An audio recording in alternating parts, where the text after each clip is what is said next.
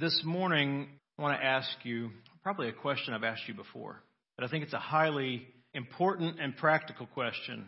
And it's a question that you may know the answer to, but I need to ask and answer this for you today as a reminder and an encouragement, I pray. And here's the question. What is the mission of Christ Church? What is the mission of Christ Church? Now, I ask you this question for two reasons. I ask that question because it will be linked to my sermon next week, which is about the mission of Christ's apostles on the earth. And I also ask the question to help remind you that as a member of the body of Christ, you were saved to be part of Christ's mission on earth. We should never forget that or neglect that. There is no such thing as a Christian on the earth who is not called into that. We're all called into Christ's mission. Now, there can be some who have neglected that calling, and there are some who are uninformed about that calling. But make no mistake, every Christian is called to be a part of Christ's mission. And here's why. His mission on the earth was to reveal His great worth to the world through the witness of the church. That's why we're here. And that's what we're called to do until Christ comes or He takes us home. The Apostle Paul understood that and rejoiced in that. And he gave thanks for what he had seen in the churches he pastored and planted. And he gave thanks when he heard about the things that were happening in the church and through the church in Thessalonica. Just look with me at one of these passages from Thessalonians. 1 Thessalonians 1, beginning in verse 2. The Apostle Paul is rejoicing here because the church at Thessalonica is active in their mission on the earth. And so he says, "We give thanks to God always for all of you, constantly mentioning you in our prayers, remembering before our God and Father your work of faith and labor of love and steadfastness of hope in our Lord Jesus Christ. For we know, brothers, loved by God, that He has chosen you because our gospel came to you not only in word, but also in power and in the Holy Spirit and with full conviction. You know what kind of men we proved to be among you for your sake, and you became imitators of us and of the Lord, for you received the word in much affliction with the joy of the Holy Spirit, so that you became an example to all the believers in Macedonia and in Achaia. For not only has the word of the Lord sounded forth from you in Macedonia and Achaia, but your faith in God has gone forth everywhere, so that we need not say anything. For they themselves report concerning us the kind of reception we had among you, and how you turned to God from idols to serve the living and true God, and to wait for His Son from heaven, whom He raised from the dead, Jesus, who delivers us from the wrath to come." The Thessalonians seemed to understand the mission that they were sent on. And the Apostle Paul rejoiced in that. But the question for us as we read that, and we think about the question I posed to you, is this. Why did Paul give thanks for this testimony that we read there in 1 Thessalonians? Well, here's why I think he rejoiced and gave thanks. Because in this passage, you can see that the saints there at Thessalonica, they received God's word and they did so joyfully. Then they took God's word and they shared it personally. And they proclaimed God's word then evangelistically. They were enjoying and engaged in the mission of Christ in the world. And that's what we want to be doing until He comes, or until we go home. So let me ask you another question. What will our testimony be as a church? Will it be the same as the Thessalonians? Well, we would hope so. We desire that, right? That's what we want. But if we want that, we need to understand the answer to the question I posed earlier. What is the mission of the church? If we're going to be active in this mission, engaged in it properly, we need to know what the mission is. Now, here's my simple answer to that question in a formal outline of the sermon. The church is in the world, and you are in this church to reveal God's worthiness by receiving His word joyfully as it's taught to you. And then by proclaiming His word evangelistically and then by revealing God's word in the church personally.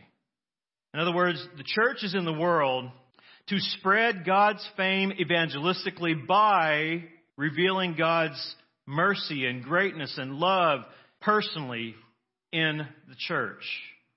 It's through the church that evangelism goes forth. It's through the church missions take place. It's through the church that God's name is lifted up so that we can then go into the world personally. But it starts corporately. Sometimes in our individualistic American society, we think of the church as an individual act. Like, I come, I consume, and then I go home. That's not the calling that we've been given in our mission. We're called to gather together so that we can go forth in the power of the Spirit, united in the truth, and globally then reach the lost and disciple those in need. That's why we're here. That's why you and I are here and left here after we were converted. We were left here after we were converted so that we would proclaim the excellencies of Him who called us out of darkness into His marvelous light. That is every Christian's mission. That's why you exist. That's why this church is here at this time and in this place. Now, I think you would all agree with that. I think you all understand that. But I also know that some of you may be asking a question in return to that. A question such as, if that is the Christian mission, then where do I fit in? Where do I fit in? Because I'm not a preacher. I'm not a teacher. I'm not a deacon. I'm not a worship team member. I'm just a member.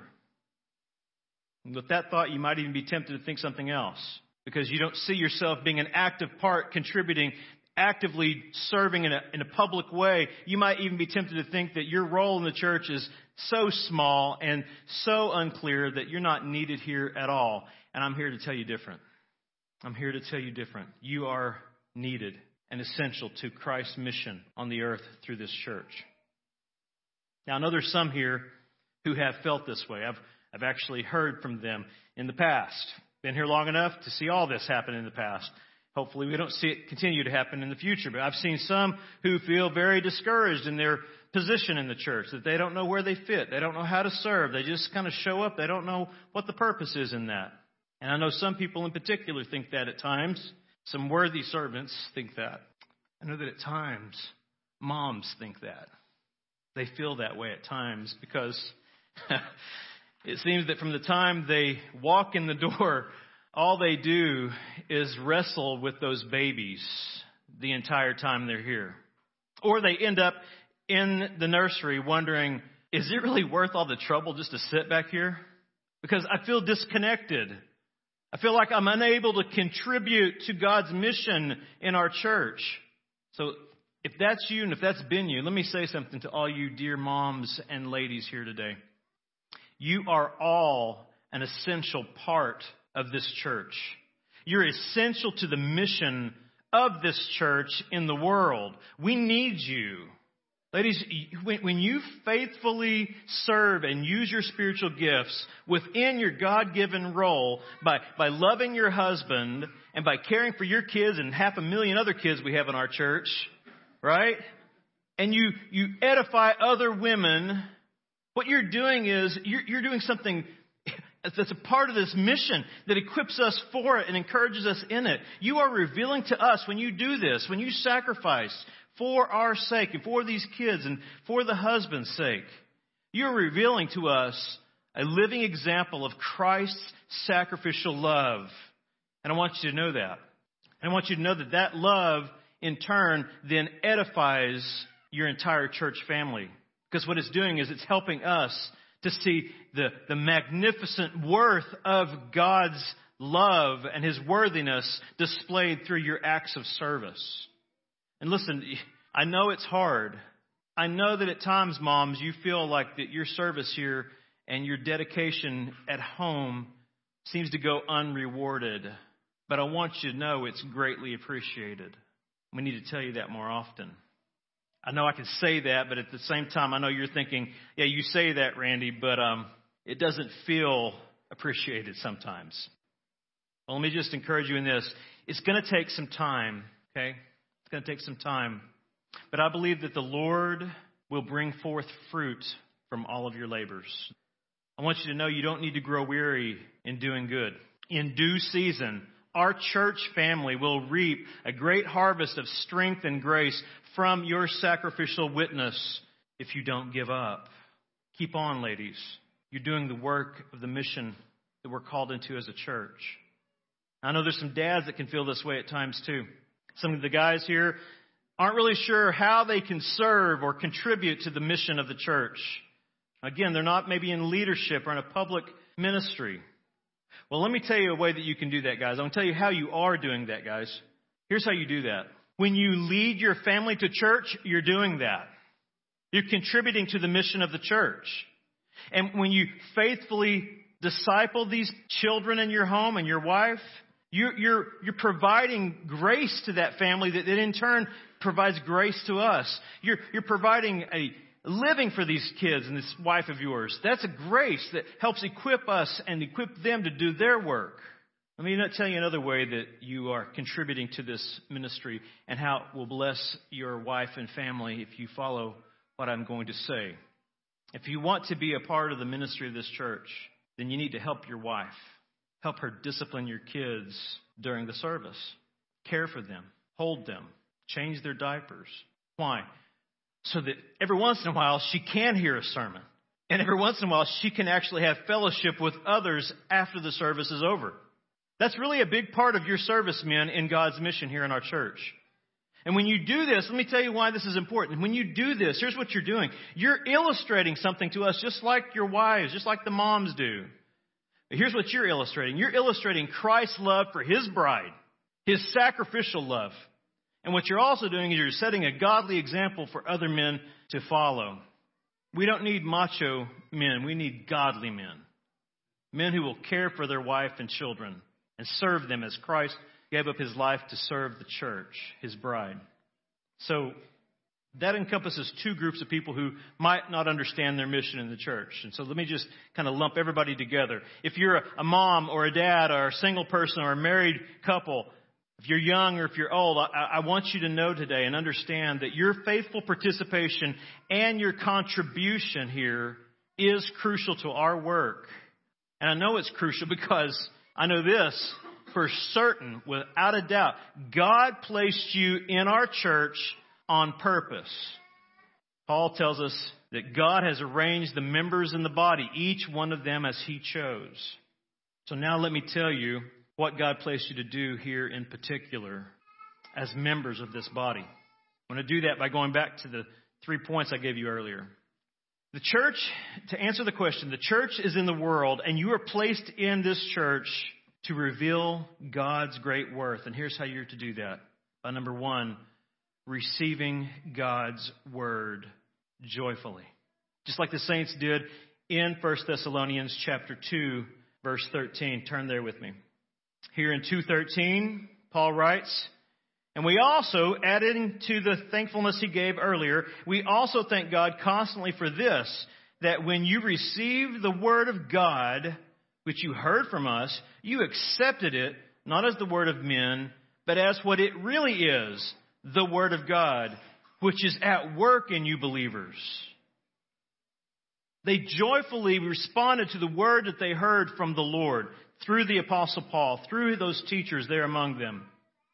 And they needed that to fuel them, to encourage them, to direct them, to instruct them. It's obvious that if we're going to fulfill a mission, we need to have some directions, right?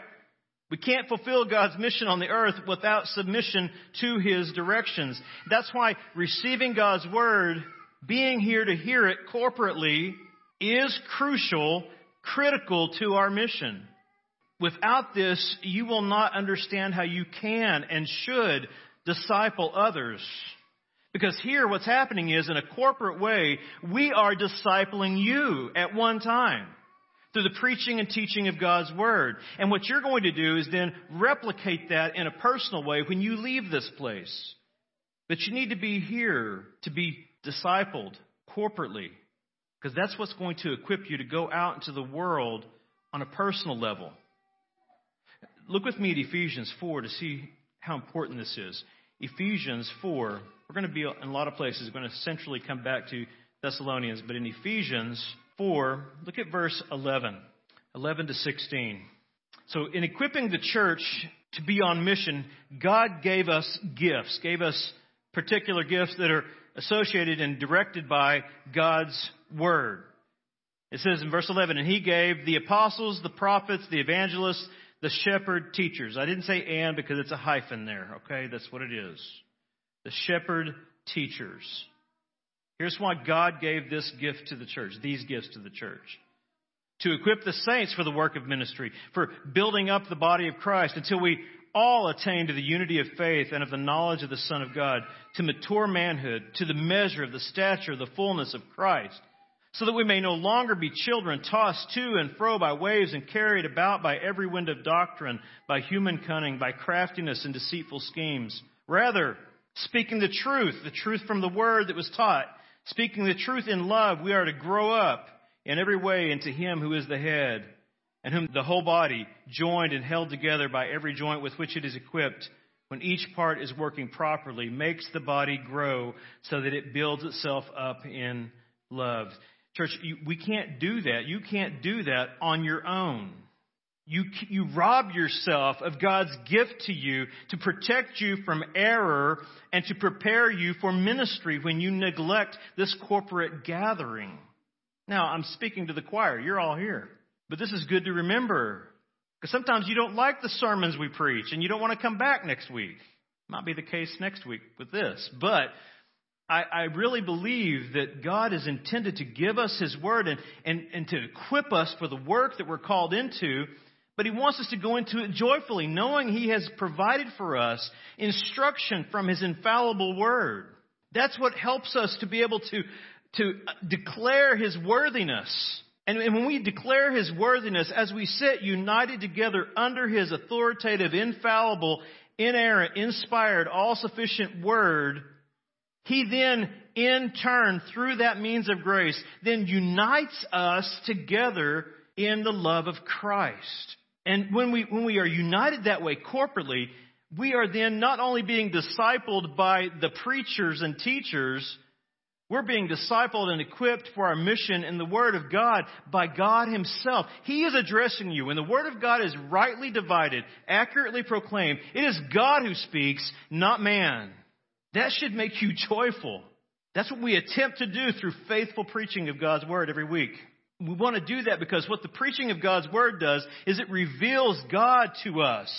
So we can rejoice in His worthiness, in His greatness. And then on top of that, it then equips us to go out into the world as His evangelists, as His missionaries, as His ambassadors. But it doesn't simply just equip us to go out there grudgingly. When you look at the accounts in the New Testament of the epistles and the churches that were being addressed in these letters, typically what you see is they went out confidently. Confidence was built by the Word. They went out joyfully as a response to the truth of the Word. And they went out worshipfully to exalt the God of the Word. That's what happens to prepare us for our mission. We first come here, and in submission we set under Christ. We set at His feet as He speaks to us through His Word. That's really the mission, if I can break it down further, that's the mission of all your elders here. It's our mission to clearly proclaim God's Word to you and equip you so that you can go into the world confidently, joyfully, and worshipfully and make disciples and evangelize the lost with absolute confidence that God's Word does the work. Look at Romans 1. This is our confidence as we submit under the Word of God as it is proclaimed. Be prepared to go out to the world joyfully. Here's why we can go joyfully. 1:16. I'm not ashamed of the gospel. It's the power of God for salvation to everyone who believes, to the Jew first and also to the Greek. Within the gospel lies the inherent power of God. That is what penetrates the heart of the hardened unbeliever. The glorious good news of Jesus' life. He incarnated Himself, came to earth, lived a righteous life in our place, died our death in our place, received the punishment we deserved on the cross, and then rose victoriously over death and sin and Satan to give us the assurance of our justification in God's sight. There's power in that message. It will melt the hardest heart. It will open blind eyes. It'll open deaf ears. That's why we come here. And we should rejoice as we do, because in coming here, we are being spoken to, addressed by, encouraged by God Himself. That's the goal of the preacher, is to point you to God as we preach His Word. It is God who makes the church able to go into the mission of Christ. And He does so through His Word. God wants us to be faithful in that ministry, so we can equip you so that you can go forth and reveal that worthy God that saves you and calls you into this mission. See, our mission as pastors is to make disciples of Christ. And in turn, we end up making disciple makers as well. Because the Word of God takes hold of the believer's heart.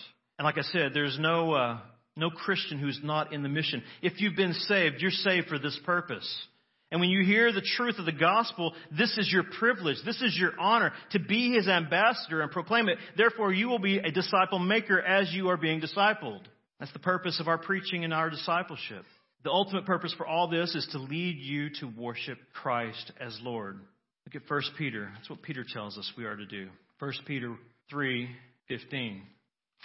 But in your hearts, honor Christ the Lord as holy, always being prepared to make a defense to anyone who asks for a reason for the hope that is in you, yet do it with gentleness and respect. Saints, we equip you so that you can do this, so that you can recognize the authority of the Lord Jesus Christ and sanctify your hearts in Him, honoring Him. And in turn, you will always be prepared to give a reason for that hope that lies within you because of Him. And you'll want to tell it to others as a result, so that they would worship Him, give Him praise for His great worthiness.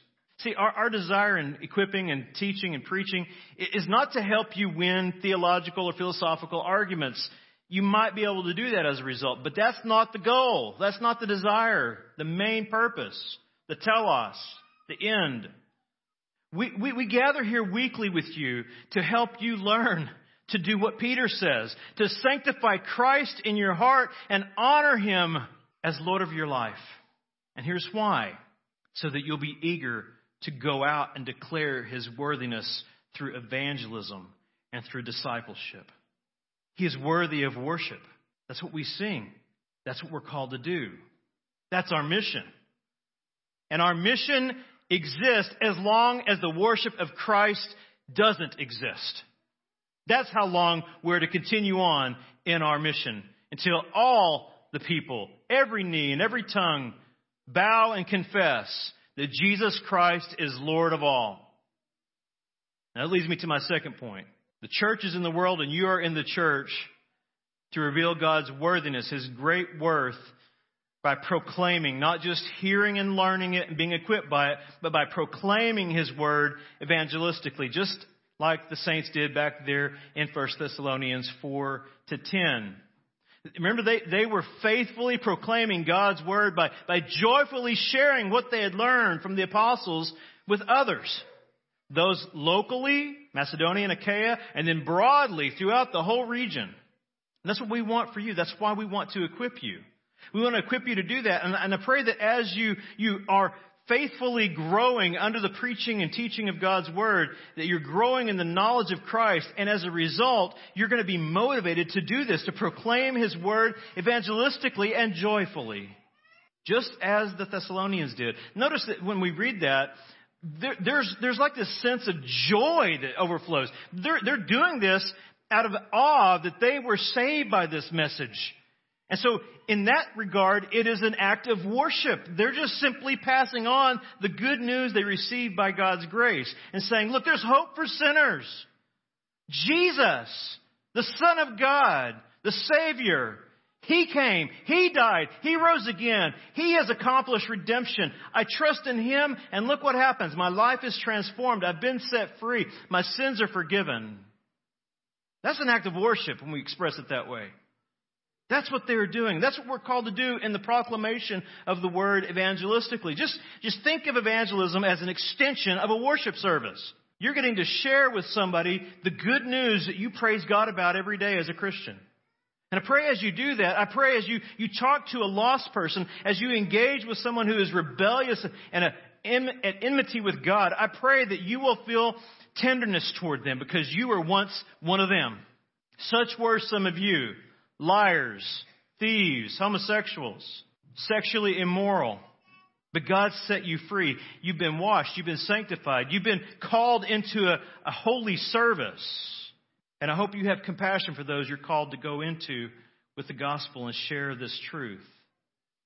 So I pray that as you grow in this, you feel somewhat what Spurgeon felt when he spoke of reaching out to the lost. Here's what he said. Spurgeon said, by the love and wounds and death of Christ, by your own salvation, by your indebtedness to Jesus, by the terrible condition of the heathen, and by that awful hell whose yawning mouth is before them, ought you not to say, here am I, send me? Listen, saints, you will feel that way if you understand the worthiness of the one who saves you. You will say, send me so someone else will know you and worship you and exalt you, for you are worthy of all praise and adoration. That's what we're called to do. And when you consider who it is we're called to proclaim and what He's done to redeem us from our sins, how can we be quiet? How can we hold it back? Just look at what He did in a simple form here. The simplest way I could point you to it in the Scriptures quickly. In 2 Corinthians 5, beginning in verse 17. Look what this Savior that we're called to go out and proclaim through His Word did. If anyone is in Christ, he's a new creation. He's made you a new creation. He's redeemed you. He's taken away that old heart of stone. The old has passed away. He's given you a heart of flesh. Behold, the new has come. All this is from God. Listen, you were passive in this. You didn't earn it. You didn't deserve it. God granted it to you out of His mercy. And earlier, Paul writes, the love of Christ controls us. That's why we're doing what we're doing. That's what drove his evangelism, his proclamation of God's word. He says, all this is from God, verse 18, who through Christ, here's what happened. He reconciled us. He took away the enmity by receiving the wrath of God in our place. He reconciled us to God, to Himself, and gave us the ministry of reconciliation. That is, in Christ, God was reconciling the world to Himself, not counting their trespasses against them, and entrusting to us the message of reconciliation. Now, when you get to verse 20, I think that Paul is excited. Therefore, wow, we are ambassadors for Christ. God making His appeal through us, we implore you on behalf of Christ, be reconciled to God. Here's why. For our sake, He, God the Father, made God the Son to be sin who knew no sin, so that in Him, in Christ, we might become the righteousness of God. How can we sit on that? How can we not worshipfully proclaim that good news of Christ's work and His eternal worth? How can we be quiet about it? We can't, because we were saved and called into a mission to declare it. If you're a Christian, this is not an option. You are called to proclaim this message. And I would hope we would do it joyfully as we learn this message from His Word as it's taught to us corporately. Look at what we're called to do in 1 Peter 2 and verse 9. I can't stop at verse 9. But you are a chosen race, a chosen family, spiritual family, a royal priesthood, a commissioned by God priesthood, a holy nation, a consecrated ethnos, people group. You're a people, he says, for His own possession. God has encircled you with His love, that you may proclaim the excellencies of Him who called you out of darkness into His marvelous light. Once you were not a people, but now you are God's people. Once you had not received mercy, but now you have received mercy. Therefore, go out evangelistically. Look who you are now in Christ. You're a privileged people. A mercied people. We're mercied missionaries. We were once not a people. We were under God's wrath, but now we're God's people. As a result of that, He's saying, look, that's why I saved you, so that you could go proclaim this. So go proclaim the excellencies of Him who called you out of darkness and into His marvelous light. That's what we're called to do. That's our mission. We're called to worshipfully proclaim this news. Declare it boldly, joyfully, confidently. And so in saying that, I want you to understand this part of our mission is not limited to pastors, preachers, and street evangelists. This is your part. Every one of you, if you're a Christian. So moms, dads, singles, married folk, this is where you fit into God's mission. You don't have to be a pastor to do this, to proclaim the excellencies of Him who brought you out of darkness into His marvelous light. One thing you should know. You, as church members, you'll probably reach people that we as pastors here will never reach. I know you will. You may never preach or teach to a large group of people here, but you may be the very one that God has ordained to bring the hope of the gospel to someone who would never step foot in this place. That's your privilege. That's your honor. You are Christ's ambassadors. That's your calling in this mission. And every one of you can do it because you are witnesses, martyrs. You are witnesses of the work of Christ. You've experienced the grace of God through Christ. You've experienced the new creation, forgiveness of sins, reconciliation. And so understand this. When we talk about the mission of the church and your place in it, here's what you need to keep in mind. Remember that God has bestowed on you all the greatest blessing you could ever imagine in giving you the gospel of His Son. You have the greatest blessing in the world.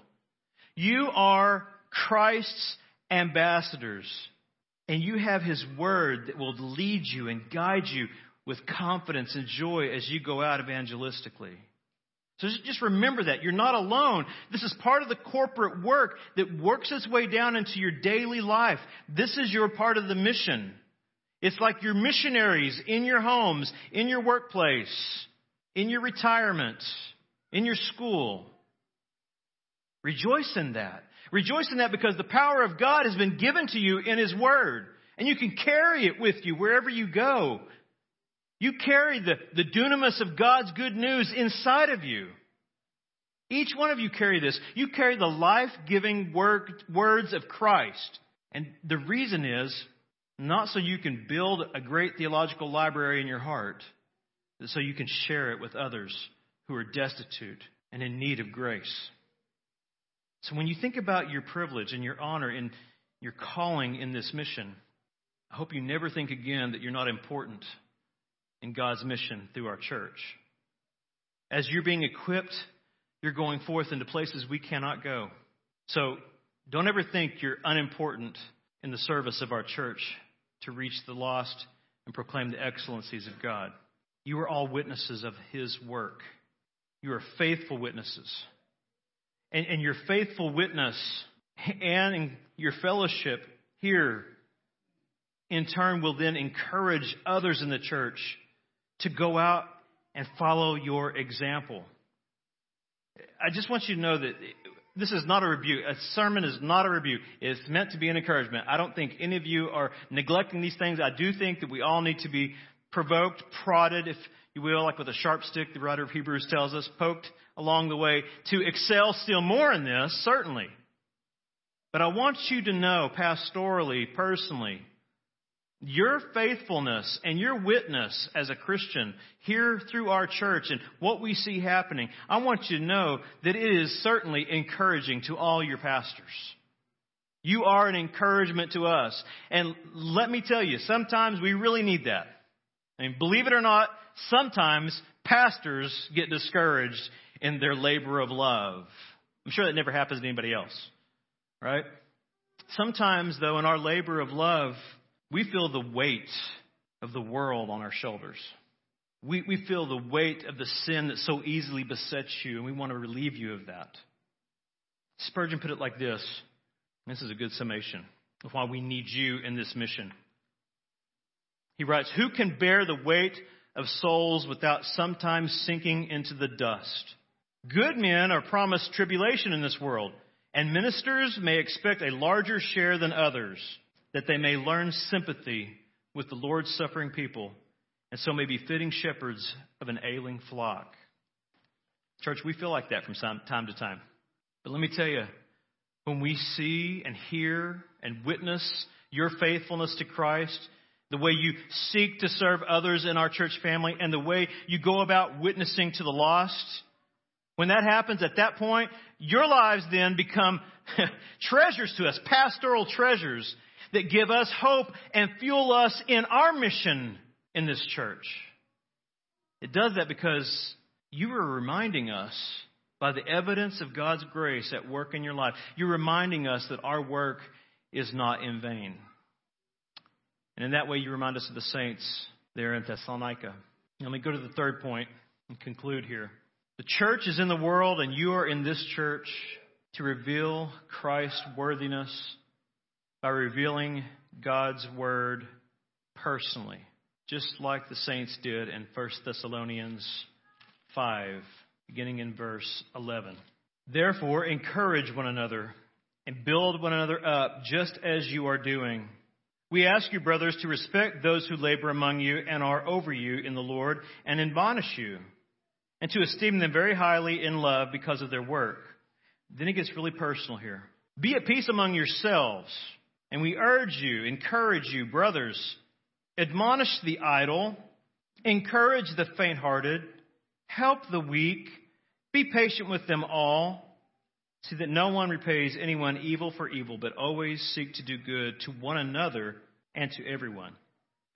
Saints, in reading that portion of Scripture there, I think you ought to see and understand that what he's telling the church there at Thessalonica is this is part of your mission. And without you applying this in a personal way, this mission will be stunted. This mission cannot continue faithfully. And so I want you to know this, that your personal encouragement in this church, as you reveal the work of God through His Word changing your life, as you do that by showing love, compassion, mercy, and grace to those among us, that work is essential to our mission in the world. We need each other to accomplish the mission God has called us into. We all need this kind of personal interaction that we see taking place by these commands in Thessalonians. We need personal edification as well. We need that to help strengthen us in this work as we go into the world. And here's why. Here's why this is so important. Here in our local church, here's what's supposed to be happening. The Word is supposed to be at work in us, through us, and among us. Here we are being knit together as we set under the love of Christ as it's proclaimed to us in the Word. We're knit together in that way in the love of Christ. And as we then grow in that truth corporately, we begin to then live it out in a personal way here in this church family. And I want to say thank you for being a faithful witness of that. For you are. But again, we can excel still more. And sometimes we have to. Sometimes it's easier to bear one another or with one another than others. But you need to be thinking about this missionally. See, if we let a weak believer wander, waver, struggle, because we just simply don't want to deal with this person or this situation, we are neglecting our mission. The church is to be united. United in love, united in word and power to go forth in the victory of Christ and proclaim the gospel. Therefore, if someone is weak among us, we are to lift them up. We can't do the work without them. Don't think you can. The work of the body of Christ, it is to remain a testimony to His power and His grace. And it will not and cannot if we're not bearing one another's burdens, if we're not helping one another. Especially when it's not easy. Look at Colossians. I know that Caleb preached through this recently, but go back there with me. Colossians 3. Colossians 3, beginning in verse 12. I always love this section because, it's very practical. I mean, when you start in verse 10, he talks about putting on the new self, which is being renewed in the knowledge after the image of its creator. And then in verse 12, he gets very particular. Now I happen to think after pastoring for quite a few years. He's particular because these were particular problems they were having at Colossae, or at least potential ones. Listen, I'm sure none of you married people ever argue with each other, right? I mean, life is peaceful. You never have disagreements. Everybody gets along, right? Is that the way it is? Anybody? Nobody? Okay, so yeah, that's the truth, right? Nobody experiences that. Because you're sinners. Because you have selfish tendencies that need to be submitted to the lordship of Christ. Therefore, you rub each other wrong sometimes in a marriage. The same thing happens in a church. That's why we need these commands. Look what it says. Put on then as God's chosen one. So he starts off, I love Paul, because Paul's always the commending guy at first, right? He's like, remember who you are. Out of this great imperative flows indicatives, right? You know, look at this, or indicative, flows the imperatives rather. Look at this. He says, as God's chosen ones, holy and beloved, compassionate hearts. Put on compassionate hearts. That's really where it begins. If you belong to Christ and you're in the body of Christ and the mission of Christ, then put on compassionate hearts. Why? Because sometimes we're not compassionate enough. That's why we're having to be commanded to do this. Put on kindness, put on humility, put on meekness, put on patience. Bear with one another. And why would he say that if they didn't have a struggle with it? And if anyone has a complaint, somebody's complaining at Colossae. If anyone has a complaint against another, forgiving each other as the Lord has forgiven you, so also you must forgive. And above all these, put on love, which binds everything together in perfect harmony. And let the peace of Christ umpire or rule in your hearts, to which indeed you were called in one body, and be thankful. And here's how that takes place: by letting the word of Christ dwell in you richly, giving ample room for teaching and admonishing one another in all wisdom, singing psalms and hymns and spiritual songs with thankfulness in your hearts to God. And whatever you do, in word or deed, that's everything, folks, right? Everything. Do everything in the name of the Lord Jesus, giving thanks to God the Father through him. These commands, when you read this, in a normal context of a local church, you need to understand that these commands imply close personal interaction. They imply that the gospel then needs to be put into action in the church. It needs to be revealed in us personally to fulfill the mission we're called into corporately. And here's why. That interaction, here's what it does. Personal, loving, biblical interaction and even confrontation. It reveals something important to our mission. It reveals the power of Christ's love at work in us. And that is the goal, right? To exalt Christ. That's the goal of our mission. So if we want to be effective in our mission, this is what we have to do. We have to put our love for Christ and each other into action in a practical way. Let me explain something to you in this, because I'm not trying to say, come spill all your detailed facts on each other and, just kind of vomit all your dirt on each other. I'm not saying that, but there needs to be a degree of accountability and transparency between us as believers in Christ in this local church. You need to be close enough to one another to know how to even carry one another's burdens. And you need to be in that closeness, able to share your fears, your failures, your doubts, your scars with each other, and do so openly without fear of condemnation.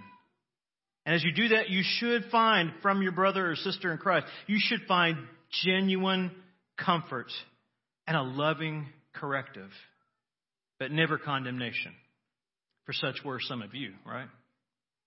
You should never bring condemnation on someone, even when their fears and their failures and their doubts and their scars are self-inflicted wounds. It's easy to say, I told you so. What's harder to do is say, I'm here for you. Let me help you walk through this. Yes, we talked about it. Yes, I warned you. But you know what? I'm not going to abandon you, because Christ never abandons me in my weakness. He's with me in the fire. So you need to be able to do that. You need to stay close enough also to each other so that you can rejoice when Christ grants victory over sin in their lives. You need to also be close enough That you're not just looking for the flaws and the failures and the doubt and the scars, but you're actually seeing the evidences of God's grace at work in their lives, and you should tell them that. We need that. We need edification, godly biblical edification. That's how you reveal the power of God's Word in a personal way. You say, I see what God has done to transform you. I remember where you were last month. I remember where you were last year. But look at what God has brought you through. Look at what you've learned. But to do that, we have to be close to one another relationally. I think that is essential for our mission. And I say that I think it's essential because that's what Jesus said. Jesus said that our love for one another will testify to the world that we are truly His disciples. One last passage, John 13 and verse 34 and 35. Jesus says, in verse 34, a new commandment I give to you, that you love one another, just as I have loved you. You are also to love one another. By this love you have for one another, the love of Christ, by this all people will know that you are my mathetes, my disciples, my learners. Because they put it into practice. They didn't just gather it as head knowledge. They put it into practice because it says, if you love one another. If you have love for one another, you're putting into practice the love of Christ you've received. And in that, the world says there's something different about those people. And they come and ask you about the hope that lies within you as a result. And Christ is praised. For He is the source of your love. He is the source of your sanctification. He is the source of your strength in this mission. And our love displays that. Our love displays how much Jesus is worth to us. Our love for one another displays that. And that's why we're here in the world. That's why the church is gathered corporately. That's why we're not a bunch of Lone Ranger Christians who meet underneath a tree on Sunday instead of with the saints of God here corporately. We are to display, and you can't display love if you don't actually display forgiveness and grace to those who are weaker than you in the faith. So it takes patience. It's almost as if it takes the love of Christ to do this, because it does. But you've been given that. The love of God has been poured out in your hearts richly. You have all the love you ever need in Christ. You just need to cultivate that love practically and personally. And this is why it's important that we do that. Because I know this. What happened in Geneva, what happened in Scotland after these great reformations is the church grew cold and dead because they didn't put these things into practice. They neglected the word being taught. They neglected evangelism, and they neglected love for one another as a result.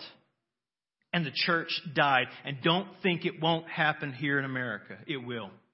If when we gather weekly to be equipped, we do so physically, but not spiritually. If we gather weekly to be equipped, but our hearts aren't here. That our hearts aren't actually knit together in Christ's love, looking out for the needs of others, counting their needs as more significant than ours, than our own. If we're not knit together in His love, here's what will happen.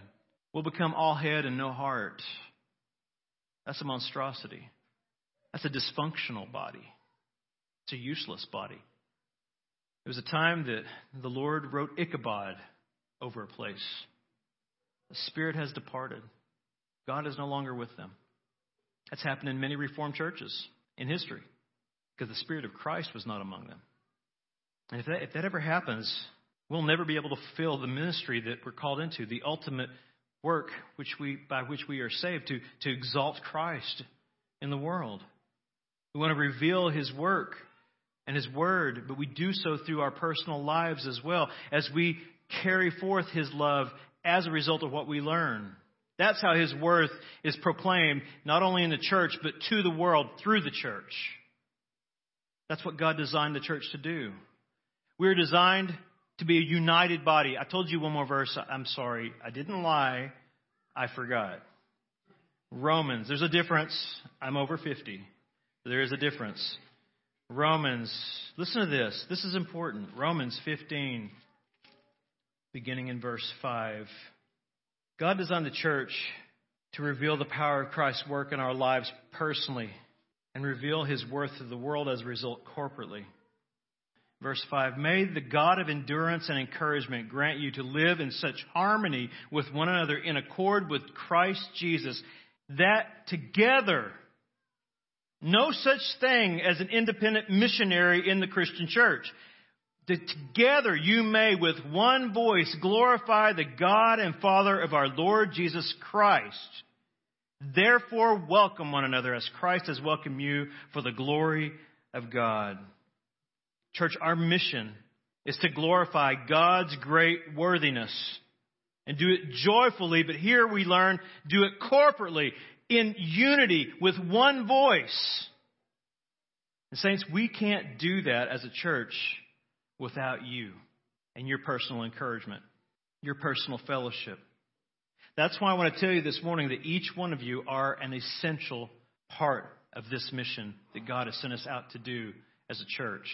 You're essential to this church's mission, not only here in Ada, but throughout the world. We are able, by God's grace, through missionaries who are sent from churches to partner with them, and through your love and your contribution and your care, we are now being a part of the work that's going on around the world. And listen, here's what I can tell you with great confidence today. We will continue to see that happen as we continue to have a love for God's Word, a love for the lost, and a love for one another in the church. If we do that, we will fulfill our mission on earth as the church of Jesus Christ. Let's give thanks for that hope. Heavenly Father, we thank you for this hope and this privilege that you have called us into. We are certainly not sufficient to do this in and of ourselves. Our sufficiency comes from Christ. Our reliance is upon your grace. And our hope and strength is in the way in which you have united us in your love to testify to the world with one voice that you, Jesus, are Lord of our church, Lord of our lives, and Lord of our work. Let us go forth in your victory, in your power, to give you praise and bring worship to your name. I pray that today in the name of the Lord Jesus Christ. Amen.